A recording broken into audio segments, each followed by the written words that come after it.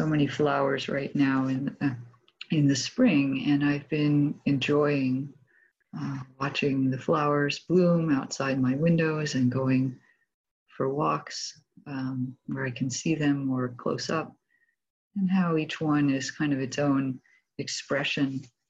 And it happens that there's a section of one of the Buddhist teachings that is a whole chapter called Flowers.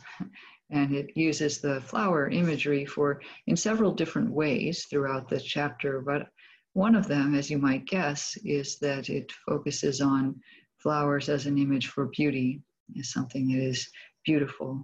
And I thought that really seems quite appropriate. And of course, this is likened then to many different possibilities within us, is to have that. Of course, most, perhaps not surprisingly, one of the main analogies, one of the main things that's called beautiful in a human being is virtue, is our intention to not harm and to even to bring good into the world. And in particular, that encompasses refraining from various activities that bring suffering to ourselves or others. And it can also include positive actions that are helpful for others. And one of the very nice analogies made in this flowers chapter is that it said that the scent of virtue will even go against the wind, unlike the scent of a mere worldly flower that only goes downwind. Is that the scent of a virtuous person, if you will, travels in all directions. And I like this because there may be some prevailing wind coming through, pushing most things in that direction. But there's a way in which, for a virtuous person, the various winds that blow through the world aren't so important. You know, we just keep doing what we're doing. We keep doing things that are not harming, no matter what circumstances are arising and pushing us this way and that. We're not so pushed. We can go against that wind. In fact, there's a fair number of images about that.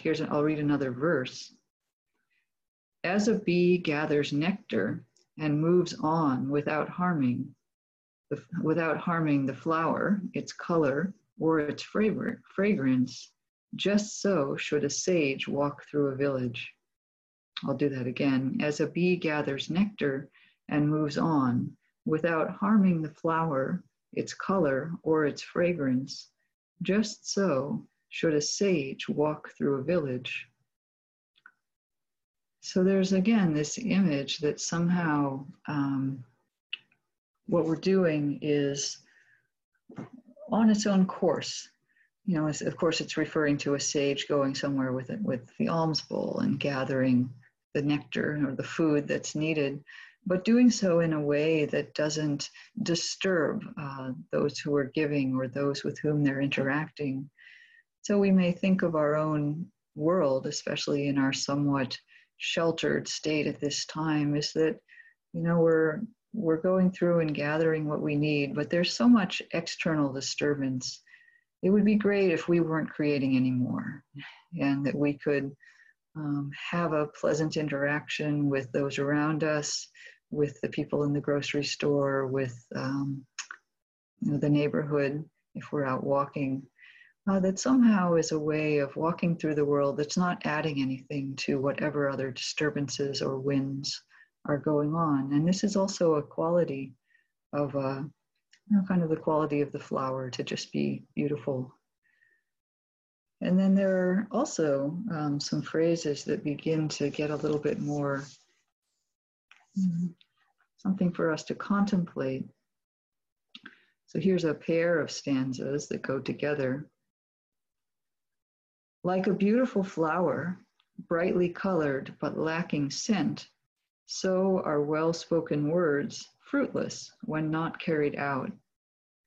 Like a beautiful flower, brightly colored and with scent, so are well-spoken words fruitful when carried out.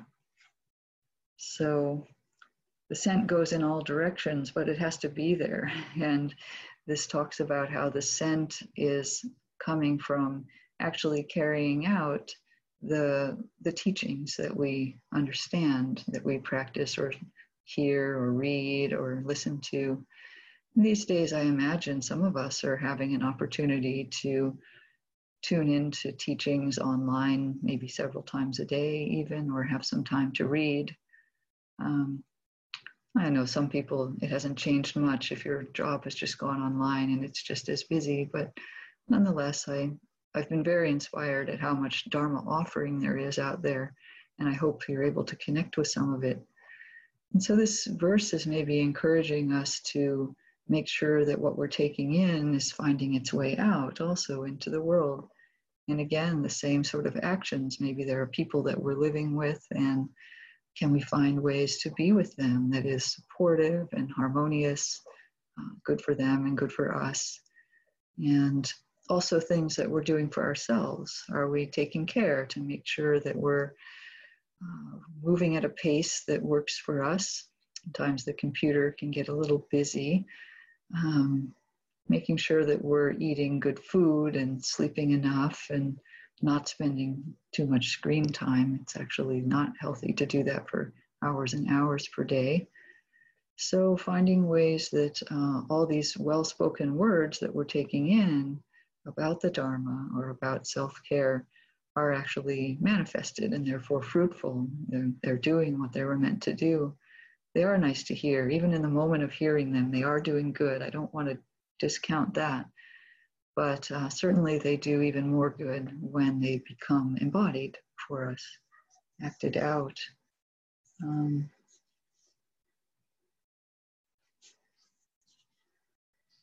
then maybe as we get even more specific, do not consider the faults of others or what they have or haven't done. Consider rather what you yourself have or haven't done. Sometimes the Buddha is quite direct, is that this sense of beauty, I think, starts with ourselves, what we have or haven't done.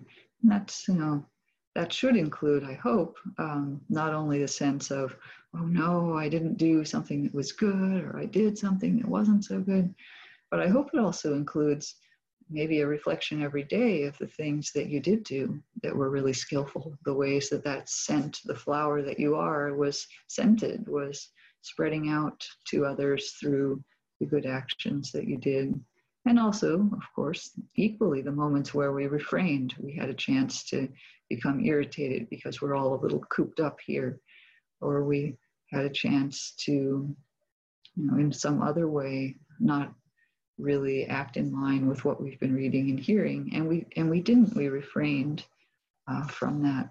So I encourage reflection on the good, on the beauty, tuning in maybe as you go to sleep at night to a few things that you found especially skillful about the day, and then resting in the peace of that as you drift off to sleep. Maybe the last stanza I'll read. Just as from a heap of flowers many garlands can be made, so too with your mortal life should do many skillful things. So we have chances, and we might think, well, I'm stuck here. There's really not much I can do. But every moment we do. Every moment we're doing something with our mind, if not with our body or our speech. And so can we attune that toward intentions of goodwill, of compassion, of doing things for others and taking care for ourselves, even maybe taking, if you're with other people, taking some time each day when you're in a room just by yourself, if that's supportive for you. Choosing not to do the news so much if that's not supportive for you. This is the chance when we're here kind of alone as our single standing flower. We can see the choices that we make, and we have actually the chance to make choices moment to moment and hour to hour. We're not living under other people's agendas quite as much, so it's a chance to live with our own rhythms. the natural rhythm, the way the flower opens during the day, closes at night, is beautiful either way.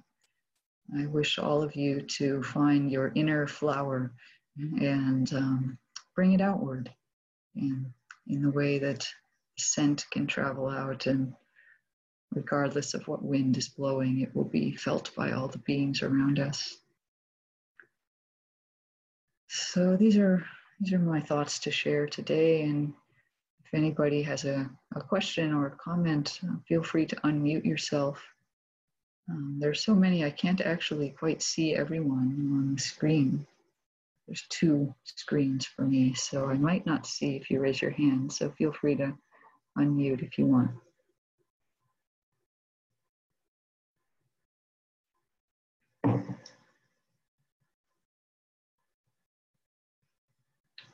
Thank you for the nice chat. A couple people signing in there.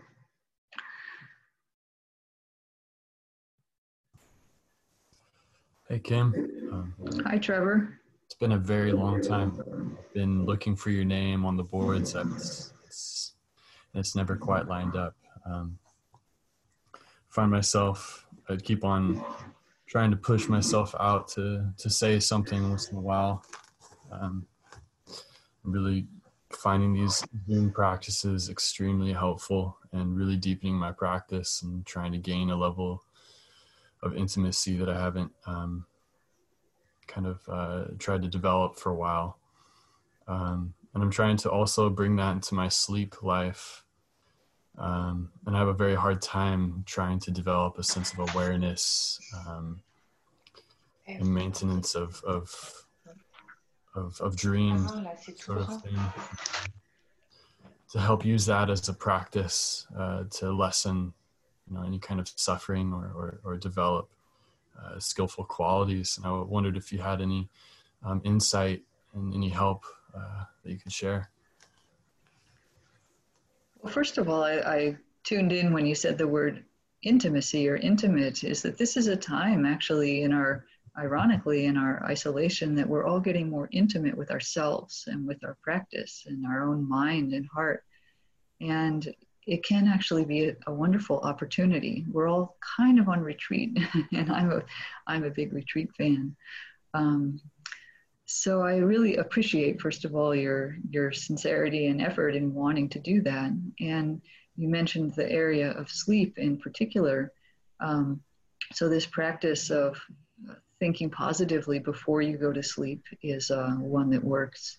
And then, as well as possible, it's also nice to wake up in the morning and set an intention even before you get out of bed. You don't have to carry it with you and keep trying to focus your mind on it, but just kind of set the tone of the day by doing a little bit of metta in the morning before getting out of bed.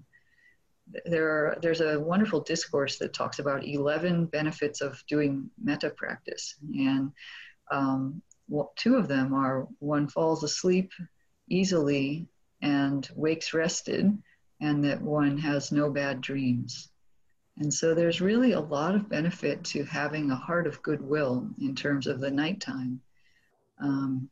I know the nighttime, especially during these times, can be a time when we wake up subject to some of those subconscious layers that are there. They can be more active in the sleep phases, and we may wake up and have some thoughts like that. It's a great time for practice and just holding those thoughts in a larger space, bringing kindness to them.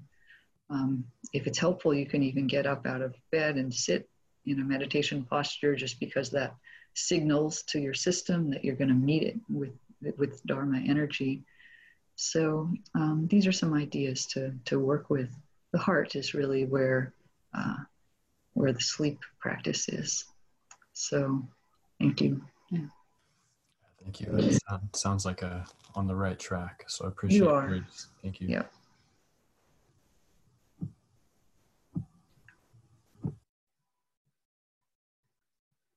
All right. Anyone else? Any last thoughts? Or wonderful. Yeah, maybe some of you are even gardening. So that's even another metaphor for us. So have a wonderful day and be well. Take care.